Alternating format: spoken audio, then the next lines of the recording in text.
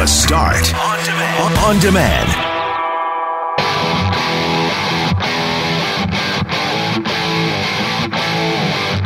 Misinformation has been a huge part of the problem during the pandemic, so much so that Clark County, which is basically Las Vegas, has declared COVID-19 misinformation a public health crisis.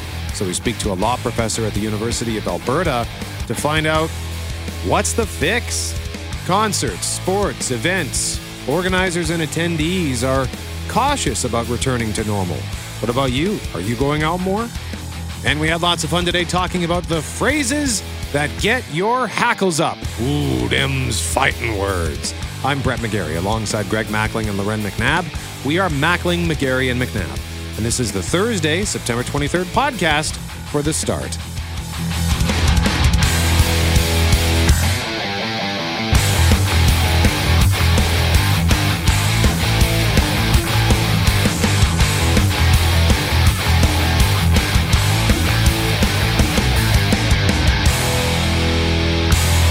Mackling, McGarry, and McNabb, thank you very much for joining us this morning on The Start. Mr. Mackling, good morning to you, sir. Good morning to you, Brett. How are you doing today on your post-birthday? Are you recovered from your celebrations last night? There was no celebration last night. What am I going to do on a Wednesday night when I should be theoretically? I did forget to watch Survivor on Global. I can't believe Oh my gosh. I woke up this morning, Loren, like, oh my God, I forgot to watch Survivor. I was so excited about it yesterday morning, and then I started watching other things, and I just forgot. So I have to tell you, I was flipping around last night, and Survivor came on. And I sat there for like 30 seconds and thought, I should get back into this because I haven't really watched it in years. Not that I don't like it. I just, busy and all sorts of things on the go with family. And then what turned me off was the fly buzzing around this guy's head for like 2 minutes. And I was like, nope, can't watch this tropical thing. The flies are already driving me crazy this year. This fly on TV is driving me crazy. I'm out. And that's what deterred me for. Boy, that's quite the trigger, McNabb. It really was. I was like, nope, flies. Sorry. See you later. Yeah, no, I didn't do anything fancy. I just went to see my sister, visited my sister and my former cat, because my sister now has I used to have 2 cats when I was engaged and had a house, but life happened and then I got single and I had to move out and couldn't keep the cats, so my sister took the cats. So Zoe's still alive, so I went to visit Zoe, but I had a bit of an allergy explosion and had to leave within like 30 minutes. I was just all stuffed up and my eyes were like almost swelling shut. I don't know if it was just a reaction to the cat or if it was one of her plants. I don't know. But it was nice to see my old kitty. And then I went to see my dad and then I just went home and relaxed. So, do you normally drug up in advance of a visit with Zoe? I already had antihistamines in my system, but yeah, I guess normally if I'm going to see somewhere who has a cat, I would take one right before I go. So maybe that was the missing link, as it were. But whatever, I'll take a few sneezes to see my cat. Oh, you're such a sweet man. This is something to keep in mind. If another relationship comes around, I'm going to veto anyone with a cat.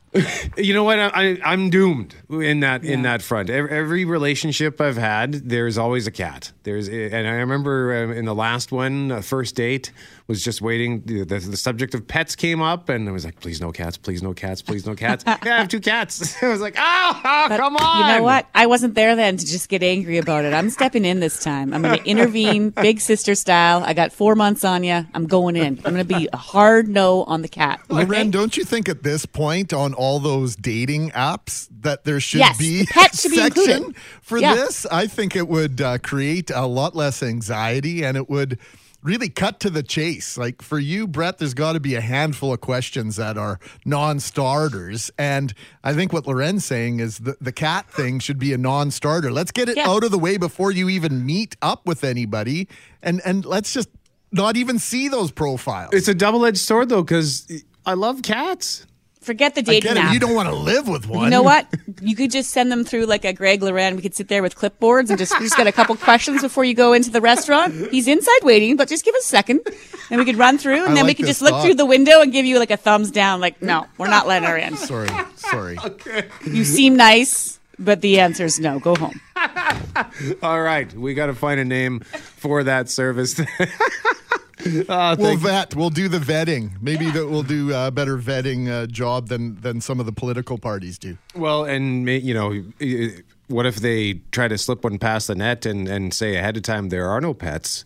You could call that misinformation. And we're going to be talking about misinformation today, starting at 6:37. GMAC, you found this something. I was stunned when I saw this development out of Clark County in Nevada. Yeah, so Clark County is the home of Las Vegas. So when you think about it, think back over the COVID-19 pandemic and some of the action, some of the things we've heard from the mayor of Las Vegas a couple of years ago in terms of them being willing to be a human petri dish, essentially, and a human experiment in terms of reopening following the first wave of COVID-19 back in 2020. Clark County Commission declares COVID-19 misinformation a public health crisis, let alone COVID-19, and it passed 5 votes to 2 in what is typically a fairly conservative part of the United States. So not only does the declaration surprise me, where it happened might surprise me just as much, Loren.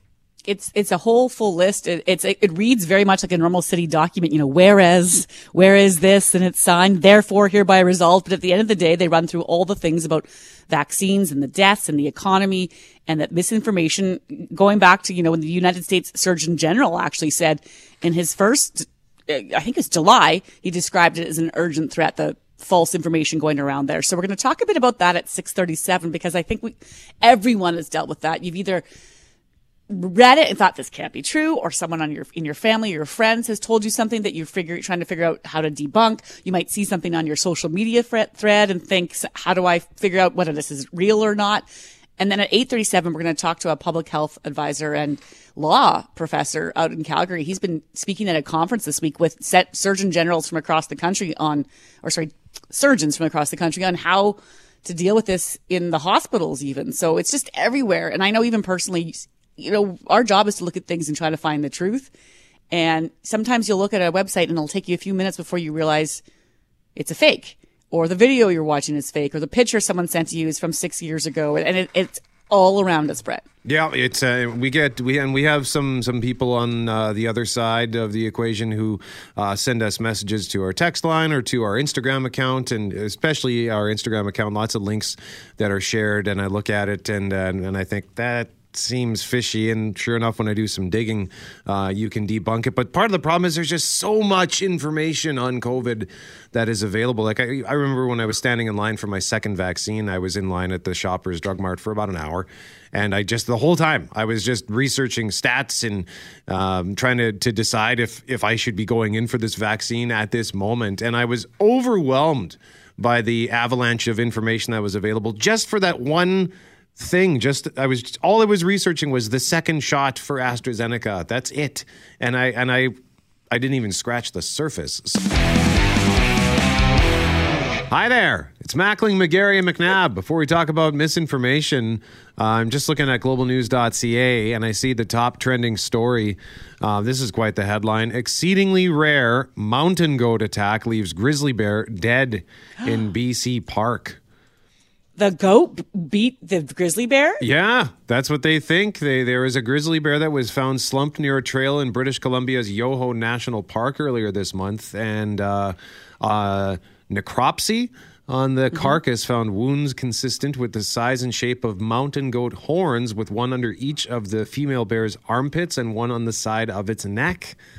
Apparently, it's super rare for the goat to come out on top of that kind of a scuffle, but guess it happened. So, well, maybe got the right angle of attack. Those horns on the mountain goats' heads, and they're very nimble. If you've ever driven through Golden, BC, it's incredible. Yeah. You'll see them on the side of the mountain. Oh, yeah. By the dozens sometimes. And they're they're huge animals that are resting on like the smallest of precipice. Yes. Like it'll be like an inch of rock, and then they just climb up. It's like they're Velcroed to the side of the mountain. It's incredible. They're really cool. Then apparently this grizzly was smaller in size and never had cubs. So maybe, just different things going on there. He met met his match, so to speak, in that mountain goat. So I just wanted to point that out because that's an interesting story and just one of those headlines that makes you stop and go, what? In the meantime, the county committee, which oversees one of the largest cities in the United States, has declared an unusual, if not necessary, public health crisis. The Clark County Commissioners voted in favor of declaring health misinformation a public health crisis. This is not an intent in any way to take away anybody's freedom. Y'all can come down here every single public comment from now until eternity, and we're not going to limit your free speech ability here or anywhere else. But I think it's important for this board to take a stand against misinformation and continue the work that we've been doing. The motion passed 5-2. Over 2.3 million people live in the metro Las Vegas area. Almost all of that is inside Clark County. And according to the declaration, over 6,600 people in Clark County have died of COVID-19 since the beginning of the pandemic. The county commission says that health misinformation has, quote, significantly undermined public health efforts. The declaration outlines a long list of concerns and reinforces some surrounding information and truths with regard to the pandemic and vaccines, Loren. I applaud them for doing this. I like the statement that's being made here. I'm curious the impact this actually has at the end of the day in terms of how they deal with members of the public that might come forward with their thoughts and feelings and what would be construed as misinformation and then whether it changes anything. Because part of the statement makes me think, well, the people who are saying this is an epidemic and that misinformation is an epidemic already know the problem, and the people on the other side aren't listening anyway. So I'm curious what this declaration gets us, but I hope it at least reignites another conversation that we've been trying to have over the last 18 months of being really careful about what you watch and read and what you spread. And I know myself personally on my social media, there's been a few times where I've looked at things that people have posted and I've gone looking and said, okay, hang on, that picture can't be true. And then I discover the source of the picture and then I repost it to them saying, just so you know, what you're sharing is actually from a protest from 3 years ago, or was a protest over Independence Day in that country. Like you just go looking at different things and you're trying to inform them about what's going on. And then it's just met with another link to something else. And so I would like for people to become more analytical and take a second look and not automatically hit share and not just to read the headlines. There's all sorts of things I think we could all be doing. I don't know what this gets Clark County, but I like that they've done that, if that makes sense. Well, there are lots of politicians who have come out and been on the fence or on the other side of the fence, if there is such a thing, with regard to their beliefs surrounding the effectiveness of the vaccine or using masks and this sort of thing. And so they also, within this resolution, they highlight the effectiveness and the fact that the Pfizer-BioNTech vaccine has received full FDA approval. They're declaring essentially this is where we stand as an organization on some of the misinformation that's out there. They reference July 15th. The United States Surgeon General issued his first advisory describing the urgent threat, quote unquote, posed by the rise of false information around COVID-19, one that continues to put, quote, lives at risk and prolong the pandemic. And they go on to summarize it this way. Now, therefore, it is hereby resolved that it is the sense of the Board of County Commissioners that health misinformation is declared a public health crisis, and Clark County should commit to combating health misinformation and curb the spread of falsehoods that threaten the health and safety of our residents. So that's really the summation of why they've done what they've done. And I'm just looking at our Instagram. I referenced this earlier. We get messages often from those who oppose the public health restrictions. And one listener in particular, very passionate on this and sends us stuff every day. And hey, I appreciate the interaction. But part of the problem, too, is the misinterpretation of data. Like, for example, this post, and this is a post that was on Instagram, and the text in the post reads, "Who is more stupid/fearful? The Canadian politicos who can't understand data or are too fearful to be honest, or the Canadian population who find obedience more desirable than thinking for themselves?" So the data that is being pointed to It says, yesterday, Canada had 4 times as many COVID deaths as it did 1 year earlier, 4 times as many cases, 7 times as many COVID hospitalizations, 9 times as many COVID patients in ICU. Canada's vaccination rates are partly vaxxed 75, fully vaxxed 70. Last year, 0%, 0%. So the implication here is that the vaccinations are doing nothing, but this post mentions nothing about the fact that those who are in ICU are largely unvaccinated. So they're drawing this correlation. Well, more people are vaccinated, yet COVID is still a thing. Well, Delta also wasn't a thing last year.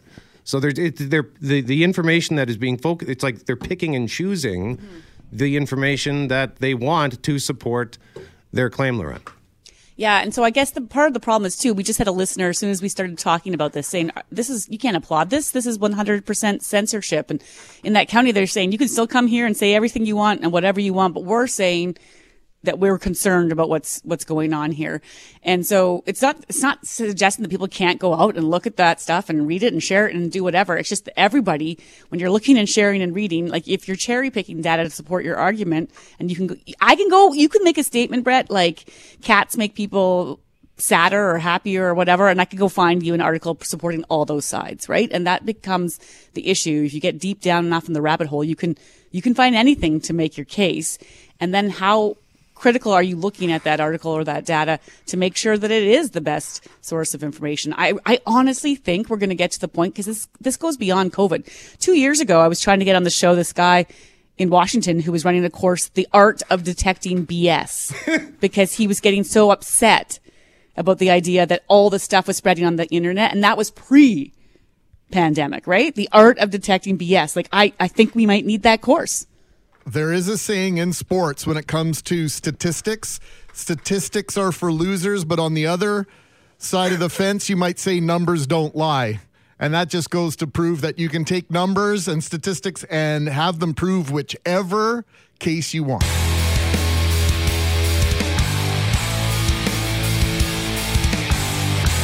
Mackling, McGarry, McNabb, something popped up on Twitter yesterday, and I'm not entirely sure. Nice job. I'm not entirely sure why this came up, like why this is now being retweeted, because I see the article that they're referencing is from May, but whatever. It's interesting.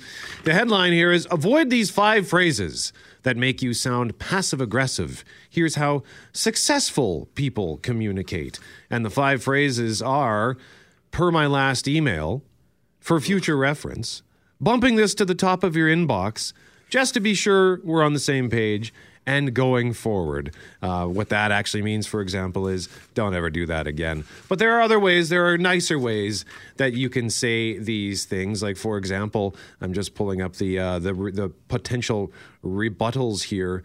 It is, okay, instead of saying, per my last email, you could say, I'm following up on the below, or for future reference, say, in case it's helpful, and so on. So there are just nicer ways of saying things. But we want to talk now about the phrases that get your hackles up. And Greg, I see, do we have a musical representation? Frankie said it best.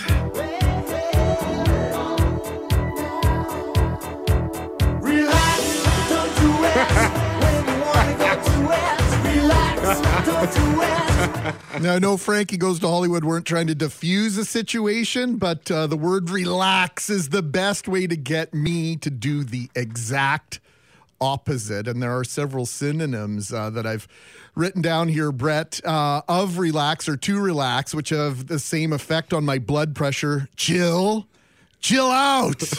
Mellow, typically with a man or dude adjacent to mellow or mellow out. Not going to do what you're hoping it will. And now it's a confrontation. Who says mellow to you? Just don't do it. I was looking up. Mellow out, man. I was looking up the different synonyms and was like, oh yeah, mellow. That would have me doing exactly the same thing relax as me doing. I can remember getting into something with someone at a Taco Del Mar about 5 years ago, trying to get my order exactly correct. And the person helping me said, okay, relax. Whoa. You can just stop making that now because I'm leaving before this escalates. That's like Kid Rock throwing down in a Waffle House. He did this? That's true, yes. Right. It was like an amazing kick from like a table. Oh, good Lord. Loren, is that an instant fight? Like, how do you react if your hubby says, just relax? No, it's not that. But it's on the same vein. You know, you're talking to them about an issue or a concern, and then you get a, don't worry about it. You're like, but I am worried about it. It's why we just spent the last 15 minutes talking about it, and you telling me not to worry about it doesn't end the worry because I'm still worried. So now I'm annoyed and I'm worried and I have no solution to my worry. He's in the next room right now and I'm being extra loud to make this point. Jeff Braun, what about you? He's going to swing the door open and say, relax. For me, it's old jokes that go on far too long. Like if people are still saying shut the front door, like that's supposed to be funny at this point. Anything that carries on too long, starts working against itself and the laughter turns to anger. I swear I've still hear some people say he's so money. Like that's from Swingers in 1996. People think that's a clever or funny thing to say. It just, that sort of stuff just drives me nuts. Once your joke is like 3 months old, move on to something else. Police. Yeah, I'm with you there. And shut the front door was never funny. I hate that one so much. I will admit though, like sometimes I'll say, "Oh, that was money," but not because I'm trying to be funny. It's just like if I'm on the golf course and my buddy hits a great shot, it might just come out. It's not like I'm trying to be. Say it if you drop a nickel or something, Cam. Well, mine is with respect to. And whenever somebody is saying with respect to, they're coming at you. There's no doubt about it. I was working in a small town, and there was a mayor there, and he was grilling a politician that he didn't agree with, and I swear, like I was counting. In like each sentence, he said with respect to about 3 or 4 times, and it was over a 15-minute conversation. He said with respect to, he was probably clocking about 100 by the end of it, and he was clearly going after him. And if somebody ever says like, well, with respect to that, like now they're coming at you. So that one always, ever since that moment that I heard it, it annoys me. One of the ones that drives me up the wall is it doesn't have to necessarily be this wording, but it can be something along the lines of, yeah, well, that's your perspective. Like if I'm presenting a concern, yeah, well, that's your perspective. Well, yeah, it's my perspective, and it's your job as a person who claims to have empathy to see my perspective. Right. Right? That's why we're in a room. That's why we're probably having a discussion of some sort in some forum or another, whether it's one-on-one or in a group of people. Yeah. So that's a good one. And we all, like I said earlier, we had a listener saying, yes, I know. I'll just pull up the exact message here while I'm doing that. Producer Sky, what about you? Well, with respect to that, I have a problem with like an entire category of things. It's, I don't know if you know what RAS syndrome is. It's redundant acronym syndrome. So when somebody says, like, I'm stopping by the ATM machine, I'm going to pop in my PIN number, you have just repeated yourself several times. This is redundant, and it bugs me. Like the NDP party. Just stop it. Just stop it. KFC chicken, get out. PDF format. No! Wow, there is a longer list than I had imagined, Sky. Well done. LCD display. Stop! You've wasted time. Do you have any more? Yeah, I'm enjoying your rage. Sorry. Yeah, me too. Well, and I'm also go ahead, Sky. The name of the thing is one as well, which is great. Like redundant acronym syndrome. RAS syndrome. So. RAS syndrome. It's a thing. That's perfect. PAC committee. Okay, that's it. But Dennis texted us to say the worst phrase that I always hear is, yes, I know, when you tell someone something that they don't. Just blows me away. It's like, yeah, I know. Oh, how about yeah? Like how many yeahs is yes and how many yeahs is no? Like yeah could be yes. Yeah is typically no. And then yeah is like, don't bug me with that any longer. It's basically be quiet. Like, yes. Yeah, it's sort of like, I'm not a racist, but be prepared for the most racist thing you've ever heard. That's good. There's a lot of people texting in on Sky's front. SIN number, MLB baseball. Like, what do you think the B stands for? God. It really is a problem. I'm also making a list. Am I the only one making a list? I'm aiming to use these phrases at least once today in an email NBA to all of you. basketball. Well, you're watching. If you say CFL football. If you say you're watching basketball, well, what kind of basketball? You're watching NCAA? You're watching the NBA? Okay. Yeah. Cheers. Yeah, I also yada, hate yada. cheers. What's that, Loren? Cheers. When people sign an end of the email, usually it comes in an email that's not too kind. Like, I need you to do this, this, and this. Cheers. Oh, like, what? All You right. just slapped me in the face with an email and then told me to have a great day. Mackling, McGarry, and McNabb, you are listening to The Start. And Loren, it is what it is. Boy, does that phrase set a lot of our listeners off. We were chatting in our Having Coffee Talking segment about the phrases that you can't stand. And I think that one is winning the day so far, just in terms of the number of people who can't stand it when someone say, it is what it is. Can we agree? I don't feel like I've heard that a ton, but I can get how that would rankle. Well, can we agree going forward that we won't use that phrase? I don't know that I can't think of a context where I would ever want to say it. It's one of those things that would actually make me feel a little vomitous just having said it. You know what I mean? Like, I can't believe I just blurted that just came out of my face. You know, but you also, Greg, you enjoyed what Loren, not our Loren, but Loren had to say. Yep, I hate the reply, no problem. I go through the drive-thru. I buy coffee. I say, thank you. They say, no problem. I'm on the phone and making an appointment at the dentist or doctor. I say, thank you. They say, no problem. I'm in the store buying some shoes and clothing. I'm at the cash out. I say, thank you. They say, no problem. Every time I get that response to thank you, it makes me feel like you took up their time and you were such a problem. It's conveying the exact opposite. So thank you, Lorraine. I agree with you 100% on that one. Can you not just say you're welcome or thank you back? Yeah. I think I'm going to go with old man yells at cloud on that one, G-Mac. Really? They don't mean, it's just a casual way of, it's a common greeting. There's no malice behind it. I know there's no malice. It's just the casual way in which it's used. It just, to me, I'm the old man yelling at the cloud. It infers to me that they're not appreciating me as much as I want to be appreciated. Gosh darn it. What do you want? A medal? Come on, guys. Take it easy. Like, can it just be like, no problem can also mean thank you? I think they're synonymous in some contexts. No problem. Thanks for coming. It's my job to give you this as well. It's also my job to give you stuff. So that could be where they're coming at, like you say thanks. They might be thinking, no thanks needed. It's my job. Keep your text coming at 204-780-6868. The phrases, the words that get your hackles up. We'll give away Santa Lucia pizza just after 9:15 on the winning text. Right now, I got to say, it was really nice seeing pics on social media a couple of nights ago of people going to a concert at Canada Life Place. Large indoor concerts are heating up in popularity once again. And Jets game Sunday night starting to get excited. This after a summer full of outdoor events, which attracted thousands of Manitobans over the summer, Loren.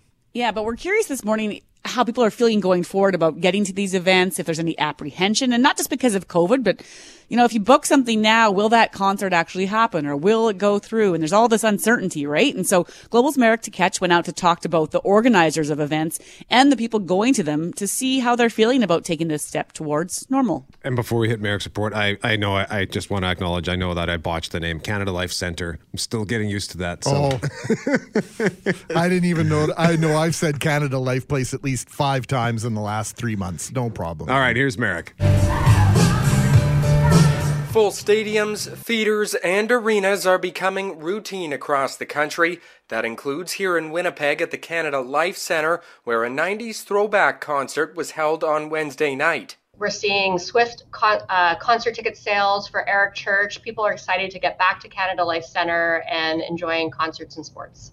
Only 5,000 people filed in for the first concert at the downtown arena in over a year. Coupled with that, Blue Bomber attendance is down slightly from the first 3 games of the 2019 season, meaning some Manitobans are taking their time when it comes to participating in large gatherings. We all feel kind of strange because we've been away for so long, and then suddenly you all get together in a big group.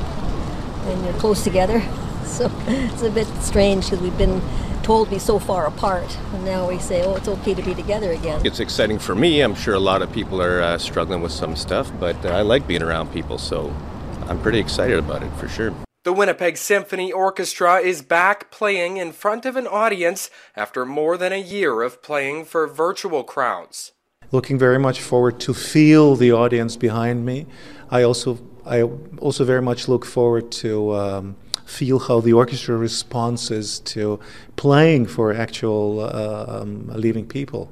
Something missed by the entire entertainment industry. This wonderful eagerness you see in the eyes and faces, and the sound of applause and the sound of silence when something is really gripping happening, we miss that. Merrick DeCash, Global News. So I have a concert coming up in the spring that I'm looking forward to, but I have wondered if I'm spending the money and what will come of it, like if it will happen. And then I had tickets from, would it be 2 years ago? No, last fall. And of course that concert got put off, and I don't even know what the case is with those. And so when you're booking things right now, are you still fighting to get stuff back from, say, either your airline or from your Ticketmaster or what have you, Greg, and so then it makes it really hard to plan going forward. So I want to go out and do these things. And so say something's happening Sunday, like you say, the Jets game. Well, I'm comfortable. I'll get to go to that. Sure. But if I'm planning something several months away, that becomes much harder right now. Well, especially if it's expensive and it's an outlay of cash or part of your credit limit on your credit card. Say you're going to a big concert and you're putting out $300, $400, $500 for tickets for a group of you. Now that's tied up, regardless of whether that event goes on without a hitch or somehow canceled, or even worse, if they postpone it, because we know what Ticketmaster likes to do with postponements. Typically, that means you are stuck with those tickets until the event takes place.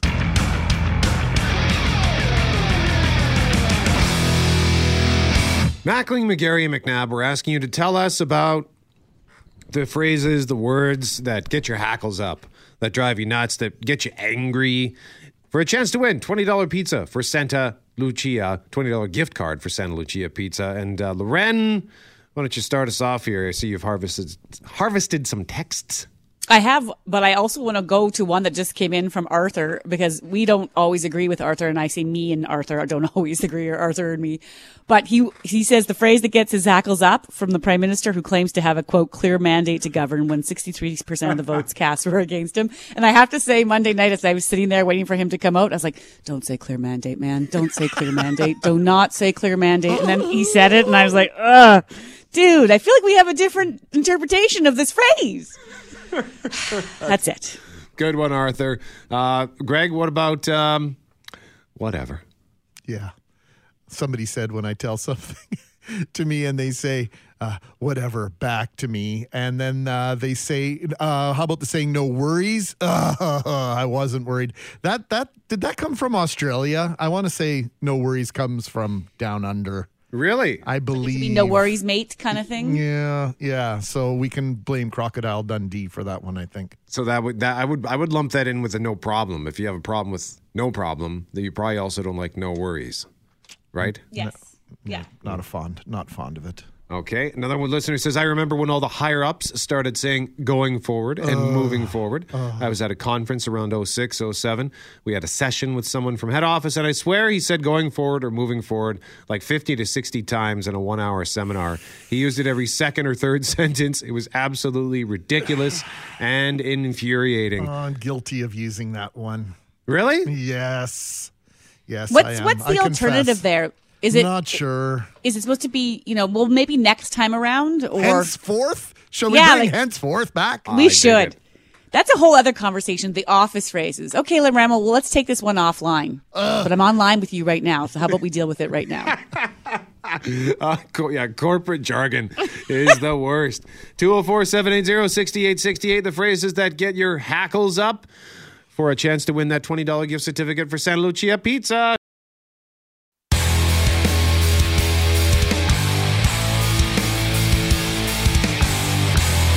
Small town salute. This morning we are heading north to Snow Lake, Manitoba. Christmas Eve 1949, the Snow Lake Hotel opened its doors for business. serving gold miners, moonshiners, and rail riders from all over the world.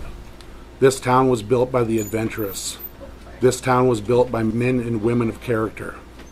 Cheers to all those who came before us. Cheers to all those that are here today. Cheers to all those that will come after us. The Golden 49ers. Golden 49er is an honor of them. To luck, to health, to good times ahead. Golden 49er. I didn't believe it. I figured they were both. Wow. Okay, so that was Gerard Lamontagne, clearly with a few others at the Snow Lake Motor Inn. He is the owner of a bar and hotel. And so for those who don't know, Snow Lake is 697 kilometers north from Portage, Maine. You'd get there via Highway 6, and it's in the gold mining community of Snow Lake. That's where the Snow Lake Motor Inn is. So yesterday, they unveiled a handheld attraction they hope will bring people to their corner of the world. You heard him call it the Golden 49er. Well, it's a solid gold shot glass. Yes, you heard that right, solid gold. I go to Winnipeg about every 4 to 6 weeks to pick up consumables for the bar, restaurant, and motel. I was just thinking about a project that I could come up with, something in gold and that we could use in the bar to promote, and golden shot glass it was. I was like, yeah, that sounds doable. And I went and saw my jeweler, Roger Watson. He does all our stuff. And I pitched the project to him, and he was like, I'd love to be a part of it. And I had a meeting with my wife, Roxanne, and our two main girls, Samurai and Shan. And we discussed, how we would do something like this without, worries of theft, etc. So we came up with some procedure and policy, and we got the idea then of getting a bunch of hometown gold to build it. And that was basically it. I've had the glass for a few months now, and we were just waiting for a break to, when things loosened up a bit, to do the debut. And here we are. I want to go on the record as saying this is a brilliant idea. This is fabulous. I am so disappointed. I never thought about something like this back in my restaurant days. Lamontagne visited with Richard Cloutier and Julie Buckingham on the news yesterday. And of course, we want to know, how much is this magnificent vessel worth? The full build, there's a little over 2 ounces of gold in it. Diamond, ruby, sapphire in our logo on the front, and then the logo on the back. And the build cost, we're right about $10,000, just a little bit north of it. And anyone else in the world got a solid gold shot glass? There are a couple that I found. No, but there was no bar on the planet that has a solid gold shot glass that any customer can drink out of. But I did find one that Tiffany's built, Tiffany's of New York, but it was actually very plain. It was basically just a few rings piled on top of each other. And then I found one that an old gold miner pounded out, with just a little hammer, but it was more like, sort of a half shot glass size type thing. This that I know of, and I've done a lot of research, there's not another one on the planet, and definitely not another one in a bar. All right, so we've made our 7-hour or so journey to Snow Lake. Loren, what are you having in that shot glass? Ooh, tequila? Tequila? Brett? Oh boy. Yeah, I don't know. I like a good Burt Reynolds. Good Burt Reynolds? Well, I'm driving and paying. Let's order that shot. How much is it going to cost? Okay, the price of the shot from the Golden 49er is the price of the shot itself. So say a regular premium is $6.50, but you can shoot water, Coca-Cola, anything you please. And then we have $10 that goes to our waitresses. Okay, so that he's saying it's the cost of the shot plus $10 for the waitresses. Is that right, Greg? Correct. So $16, $17, $12 if you're ordering Coke, maybe. If you want water, then it's $10. Yeah. So that goes to the waitresses. And you know what's neat about this is that at face value, it seems like, this is a really great business initiative, which it is, but it's also kind of got an emotional side to it. Gerard Lamontagne says that extra $10, well, here's why it's going towards the servers.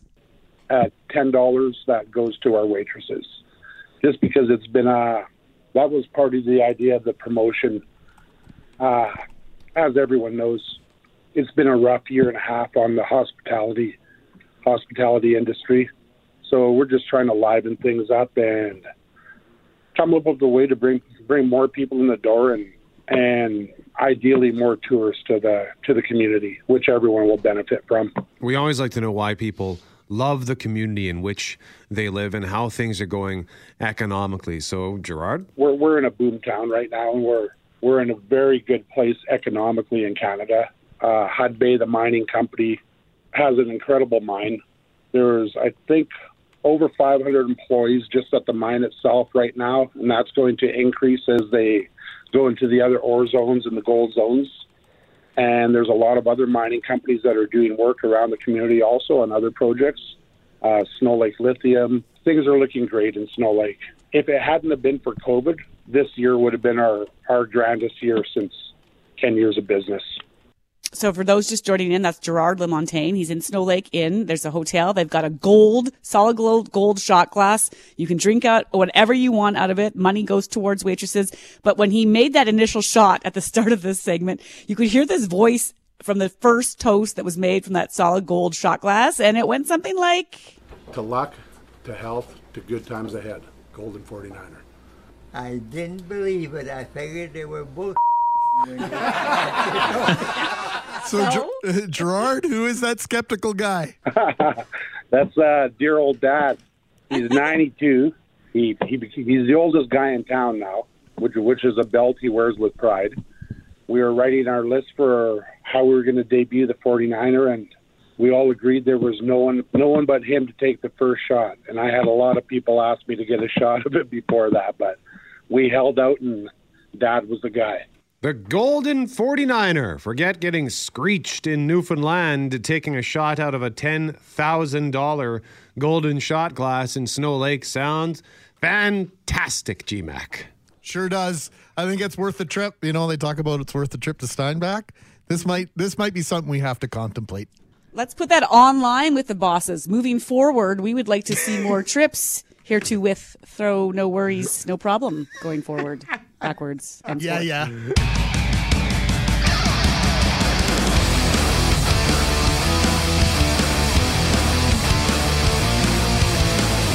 Mackling, McGarry, and McNabb at 204-780-6868 for a $20 gift certificate for Santa Lucia Pizza. What are the phrases that get your hackles up?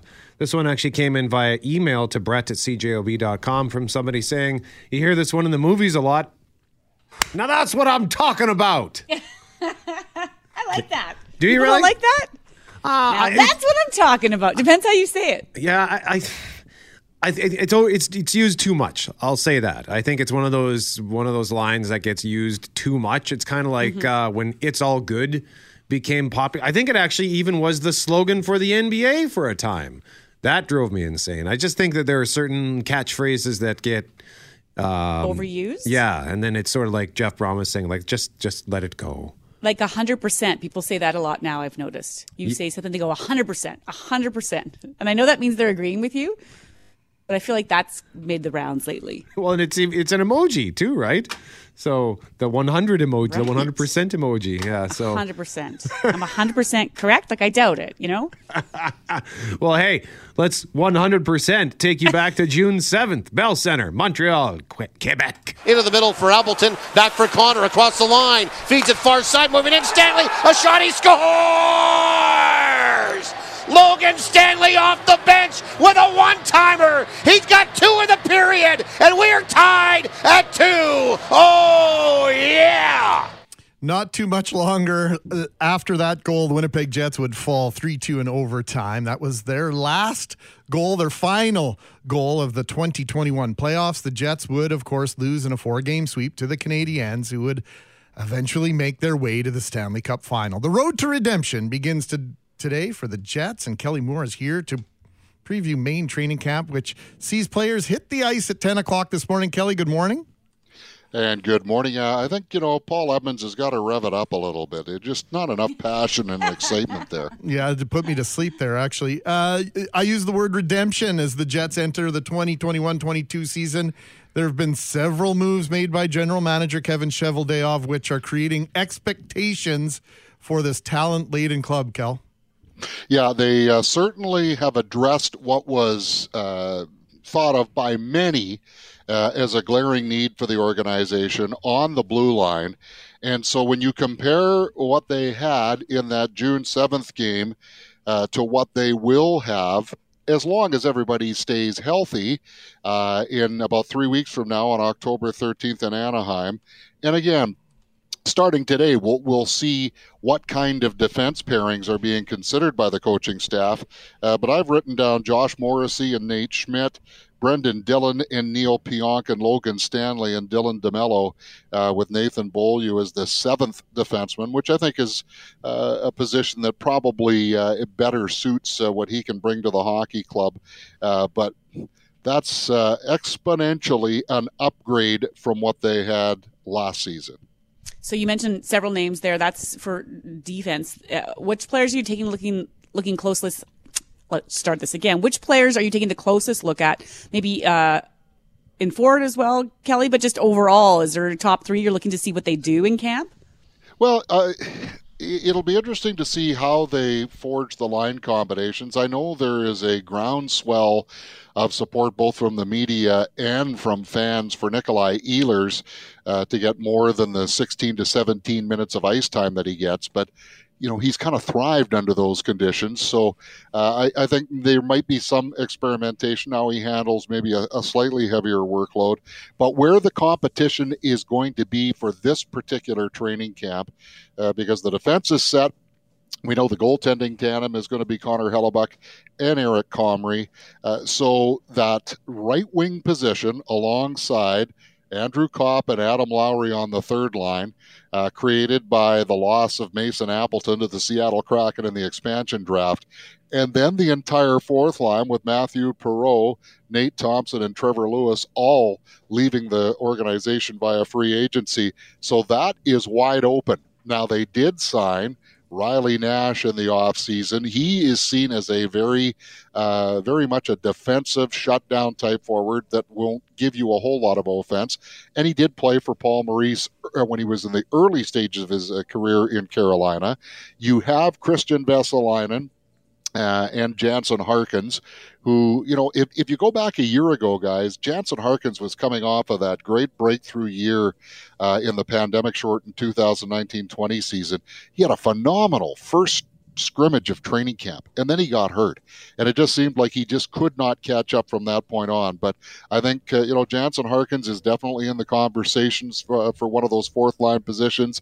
You've got Riley Nash, you certainly have Dominic Toninato, who didn't see a lot of action until late in the year, but did score that winning goal, or at least was credited with it in game one of the Edmonton series. And I think Vesalainen's going to get a long, hard look playing the right side of that third line. And then David Gustafson is another name that certainly fans should pay attention to. And of course, everyone wants Cole Perfetti to make this hockey club, but we'll see if that's in the best long-range interest for that. For sure, he's going to play for the Winnipeg Jets. I just don't know if it'll be this year. So the first preseason game, Sunday night versus Ottawa. The Jets are versing Ottawa, Kelly. They're not wasting any time getting into game action. No, and it's always that way, Hitman. Usually they'll have the medicals on a Wednesday or a Thursday. They'll have about 2 or 3 days of practice, and then it's right into the preseason. They're only going to play 6 games this year. Normally they've played 7. And Paul Maurice went on record. We had an availability with him last Thursday, and he basically said he's going to use his veterans sparingly in the preseason. They will scrimmage probably more than normal during training camp, but he wants to see a lot of these younger guys who have been kind of on the periphery. He wants to see what they can do in preseason. Like, for instance, for Vesalainen, maybe on the power play, Harkins maybe on the penalty kill, because those guys in the fourth line have to play some special teams.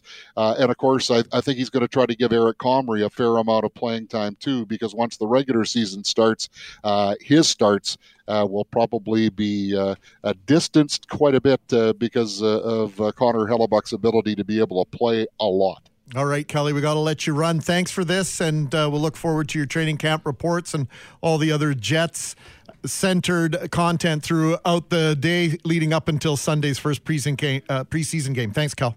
Yeah, you bet, Greg. I just want to toss in real quick. Fans can come out to Bell MTS Iceplex. They will be allowed inside the rinks, but seating's limited about 250 per each of the 3 rinks they're going to be using starting at 10 o'clock.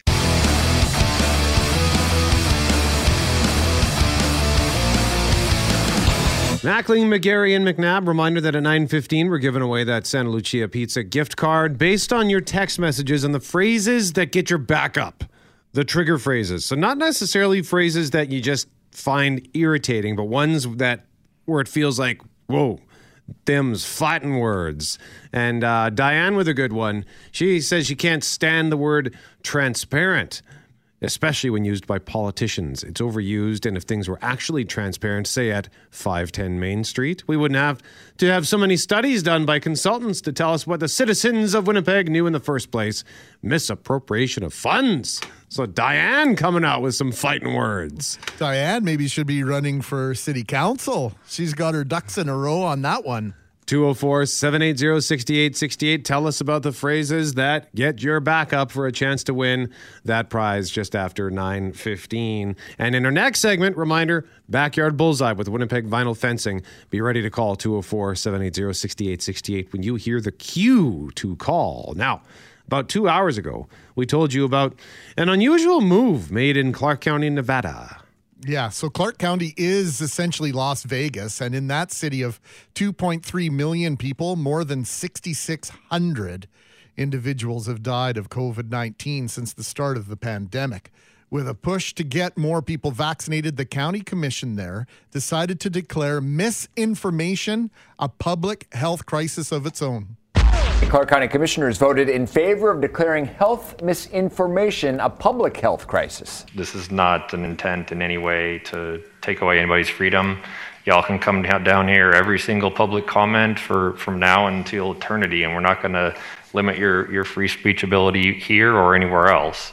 But I think it's important for this board to take a stand against misinformation and continue the work that we've been doing. The motion passed 5-2.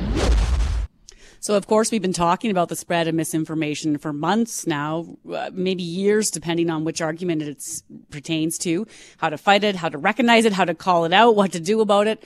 I think it's safe to say it's a growing concern in many circles, including within the medical community. So this week, Timothy Caulfield, who's a University of Alberta law professor and health policy expert, he was actually asked to speak at a national conference for general surgeons, medical professionals who aren't just trying to stop the spread of COVID, but stop the spread of misinformation. So Timothy Caulfield is our guest this morning. How's it going? It's going well. Thanks for having me on. Well, thanks for taking the time. I want to ask you first, we just played that clip out of Nevada, Las Vegas, taking that stand that it's a public health crisis, misinformation. What's your thoughts on a government body taking a stand like that? I love it. I absolutely love it. It's 100% correct. Misinformation, it's killing people. There's no doubt about it. You heard Biden say that. You've heard the World Health Organization say that. It sounds like hyperbole, right? It sounds like people are exaggerating, but it's not. Misinformation is absolutely killing people. In fact, I think misinformation, the recognition that misinformation is doing great harm is going to be one of the great legacies, the unfortunate legacies of the pandemic. So I like to see regulators take this kind of stand, and I think it needs to happen at the national level, the regional level, and the municipal level, as we saw in Vegas. You've been talking about this for years. Is there a way to gauge just how bad of a problem misinformation is? Because it was a problem before the pandemic started. You're right. I mean, I've been fighting misinformation for decades, but it really has ramped up. It's become more ideological. It's become much more targeted. It's become much more about money.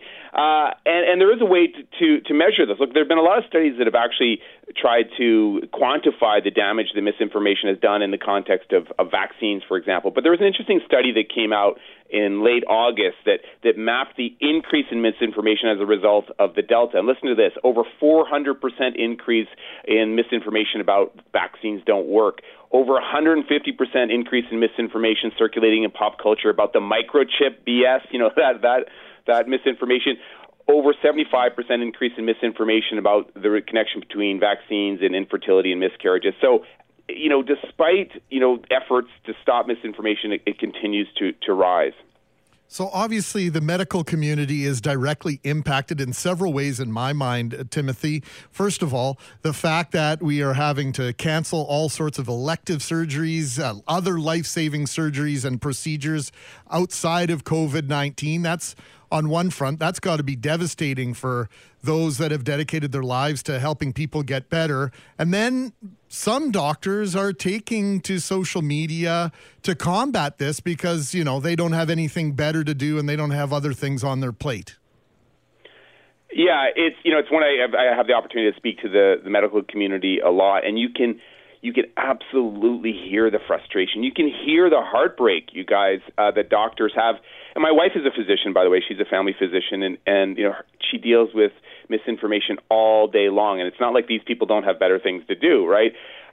So you have a really interesting challenge from the regulators for physicians, so the College of Physicians and Surgeons. I think they have to take stronger stands against the members, those MDs that are spreading misinformation. There was an interesting meeting in Alberta just a couple days ago where they found that 97% of Alberta doctors support vaccines, support mandates, support passports, support the public health measures. 3% are more skeptical, and it's that 3% that can do real harm. What do we say, though, here? Because skepticism's not a bad thing. I mean, being analytical is not a bad thing. Taking a look at something and saying, I'm going to find a third, fourth, fifth source or a second opinion, when it comes to a medical diagnosis. None of those are bad things. And so what's the answer to the person who keeps going down the road to look for the opposite? Because we want to raise people to be critical thinkers, right, Timothy? But you also need to, where's the line, I guess, is what I'm asking.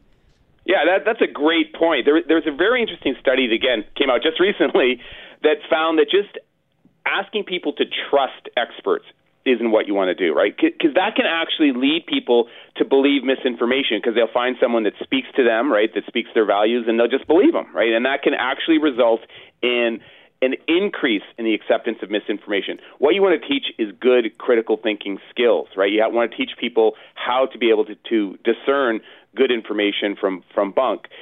So it's going to credible sources. It's understanding how science works. It's understanding that you have to think about the body of evidence, not just one study. You have to teach what is a good study and what's a weak study. All of those skills can make a real difference. But that sounds tough, but it's not. In fact, there's actually really interesting research that suggests if you can just nudge people to pause for just a moment, guys, just take a beat, they're less likely to believe misinformation, less likely to spread misinformation. Most people want to be accurate. They don't have a nefarious agenda to spread misinformation. So if you can just nudge people to take a pause and, consider that headline. Does that seem real?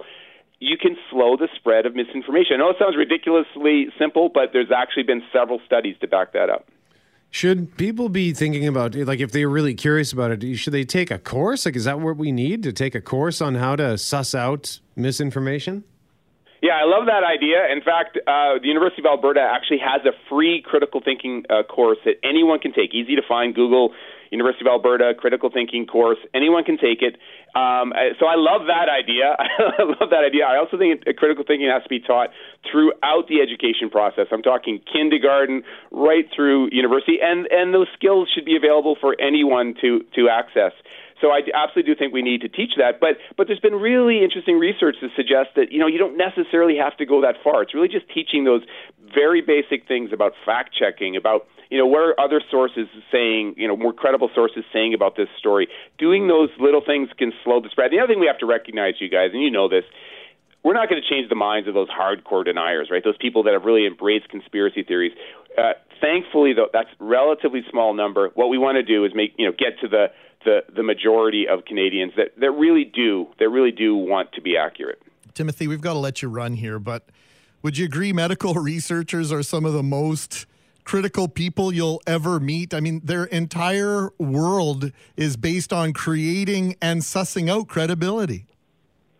They are, and it's interesting because I think that also leads to a little bit of misinformation because people are watching science happen, right? They're watching, the sausage being made, and they don't like what they see because, look, the research community, I've been part of this community for decades. We argue all the time. We argue all the time about little things, and the people see that, and they think that there's this great disagreement, but there's not, you guys. The research community agrees on the big stuff. Vaccines work. Go get vaccinated. Timothy Caulfield, joining us from the University of Alberta. He's a law professor and health policy expert. Thank you very much for joining us, Timothy. We appreciate the time, sir. Thanks for having me on.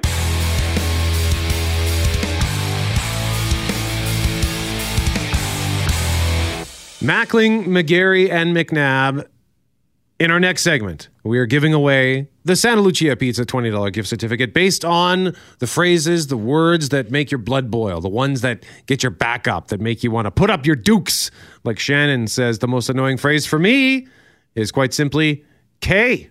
When I thoughtfully craft a text message and someone, my husband, answers back with K, at least stick an O in front of that K. Is that a new thing? Because one of my buddies does KK. Yeah.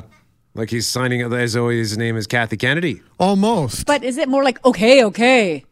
No, I looked it up. There's actually quite a bit of, there's extensive articling done on this. Oh, boy. It looks like KK just is sort of a pure acknowledgement. It's just meant to say, okay, I got your text. It's just shortened version of spelling out the word okay. So instead of typing OKAY, it's just KK, as in, okay, I got it. Because if you just type the letter K, that could seem sarcastic. It could be confrontational. Even okay. Like if you type something long out and then the reply that you get is simply the letters okay. Because I've done that. But maybe you're busy. Like you don't have time to type a soliloquy back to them. Can't you just say okay? Well, I don't know.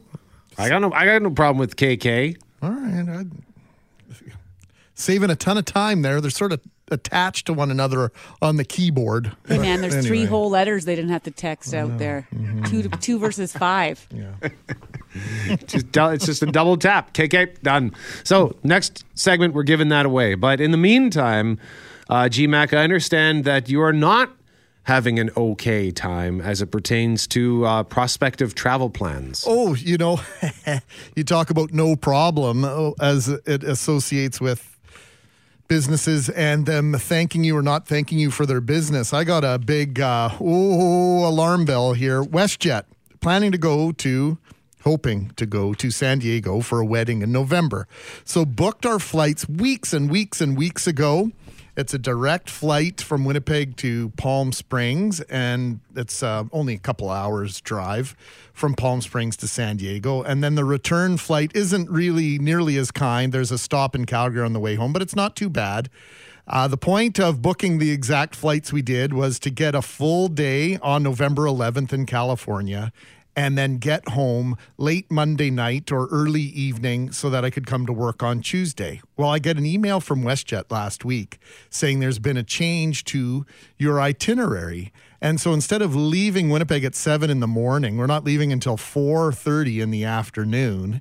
And instead of a whole day. You lose a whole day of a holiday and a day off, and then we don't get back to Winnipeg under this new proposal. Instead of about 8:30 in the evening, not until 12:15 Tuesday morning. Ooh. So now it means taking an extra day off work. I'm not going to do that to you guys. Stroll in here after being up all day and just basically come straight from the airport and try and get some work done.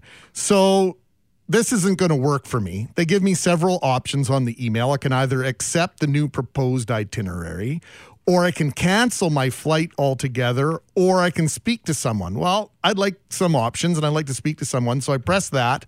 I got an appointment for Saturday morning. This Saturday? For a week away? Or 5 days or whenever you got this email? Yeah. Yes. At 8 o'clock Saturday morning, they're going to phone me back. I know I've heard stories of people being on the telephone waiting to speak to people at the airlines for hours upon hours. Well, this just highlights how bloody busy they are. That's incredible. I've never experienced anything like that. Normally, maybe 45 minutes, an hour, or you'll phone and they go, hey, if you want to call back, leave us your number, and they'll call you back, and they'll tell you 232 minutes. That's no problem. But an appointment 3 days away, absolutely bizarre. Yeah, that is I mean, I guess in one hand, it's good that they are that busy because the travel industry got just hammered. But the scheduling changes.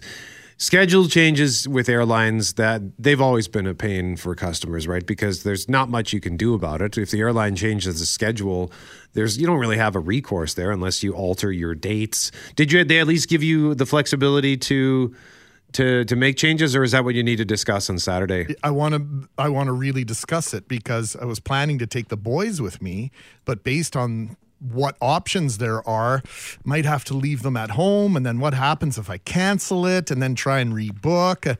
It's a lot of money at stake. And Loren, as you know, if you cancel it, they're offering my money back, a full refund right now. But once you get to a certain date and you cancel, you might be in a situation where you're just getting their travel dollars. Well, I was going to ask if, you'll get money back on your card right now versus a credit that you have to spend at a later date. Right? I think that's how at this point works. Yes, but my other question was, you can't even go to the States right now, so you're getting close to pulling the trigger on this one anyway, are you not? Well, that's the thing. There's just so many things that are up in the air right now, and I have no problem eating a couple of airfares, right? I was already in a situation where I was prepared to cancel the boys or all 4 of our flights because we'll go at another time eventually. But right now, with so many things up in the air, I'll be honest, it's $2,500 worth of airfare. I'm not interested in having that money all tied up, and I paid cash for it too. So another thing that's been raised, we talked about how busy the airlines are. Brett Ryan is texting in to say that he knows people who waited 3.5 hours on the phone only to be told the seat's not available or there's no options, and that he's wondering if it's a staffing issue. Because we've been hearing that in so many industries, right? That industry lost so much staff a year and a half ago. They had no choice but to lay people off. Maybe those people haven't come back. So it could be that they're busy, but it could also be that there's just not enough people to make things worth it. We'll have to ask that question to the airline industries to see where they're at. Cindy with a question for you, Greg. Cindy wants to know, is it still a direct flight? Because she says we had our flight changed in December and it's no longer a direct flight. And we also lose a day. So based on my memory here, it is still the direct flight on the Thursday afternoon instead of the Thursday morning, but it's a more convoluted return based on what I've been provided here. Just let me double check real quick. Yeah, it's still direct to Palm Springs on November the 11th.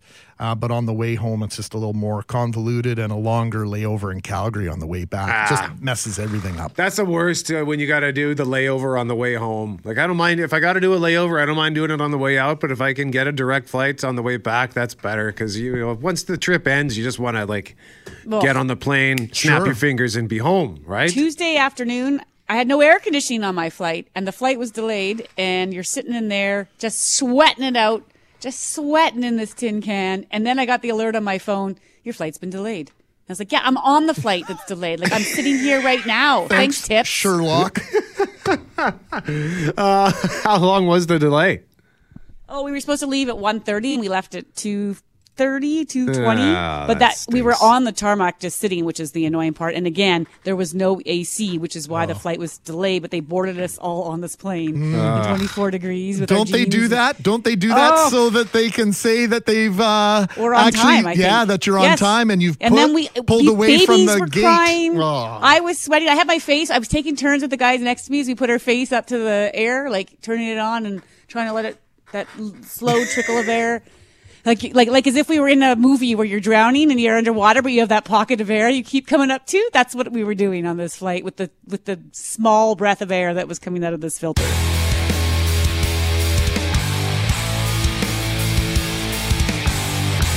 Mackling, McGarry, and McNabb. We're going to give away some pizza in a moment, but just a quick clarifier on what we were talking about traveling to the U.S., Greg. Yeah, that's right. I know I can absolutely fly to the United States without the border restrictions, the land border restrictions being lifted, but it requires very expensive negative COVID testing on the way there and on the way back. It's for a family of 4, almost cost prohibitive.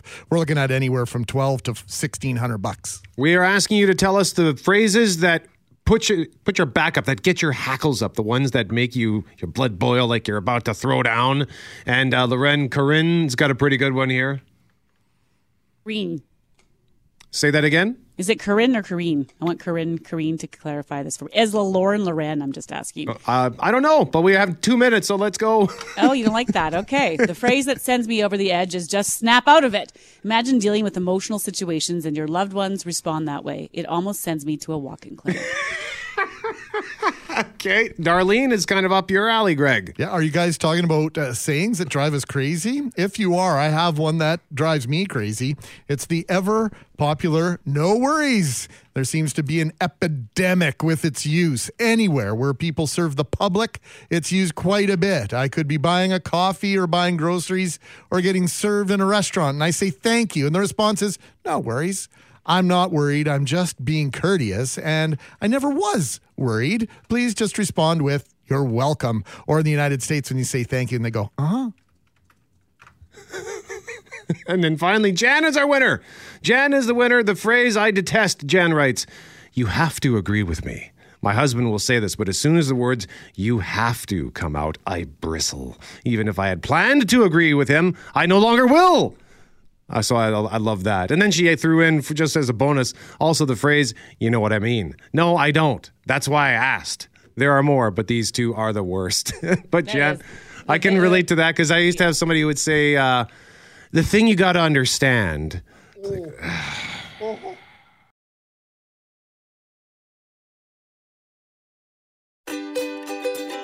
Hey, thanks for listening to the Start Podcast. We are available on Apple Podcast, Google Podcast, wherever you find your favorite podcasts. Subscribe now and never miss an episode. And if you like what you hear, rate the show, tell us what you think. And hey, even tell a friend about the podcast. Be sure to follow us on Twitter and Instagram. Greg is at GMACWPG. That's GMACK WPG. I am at Brett McGarry, BRETTMEGARRY. And Loren on Twitter is at McNabb on Global and on Instagram at McNabb on CJOB. Talk soon.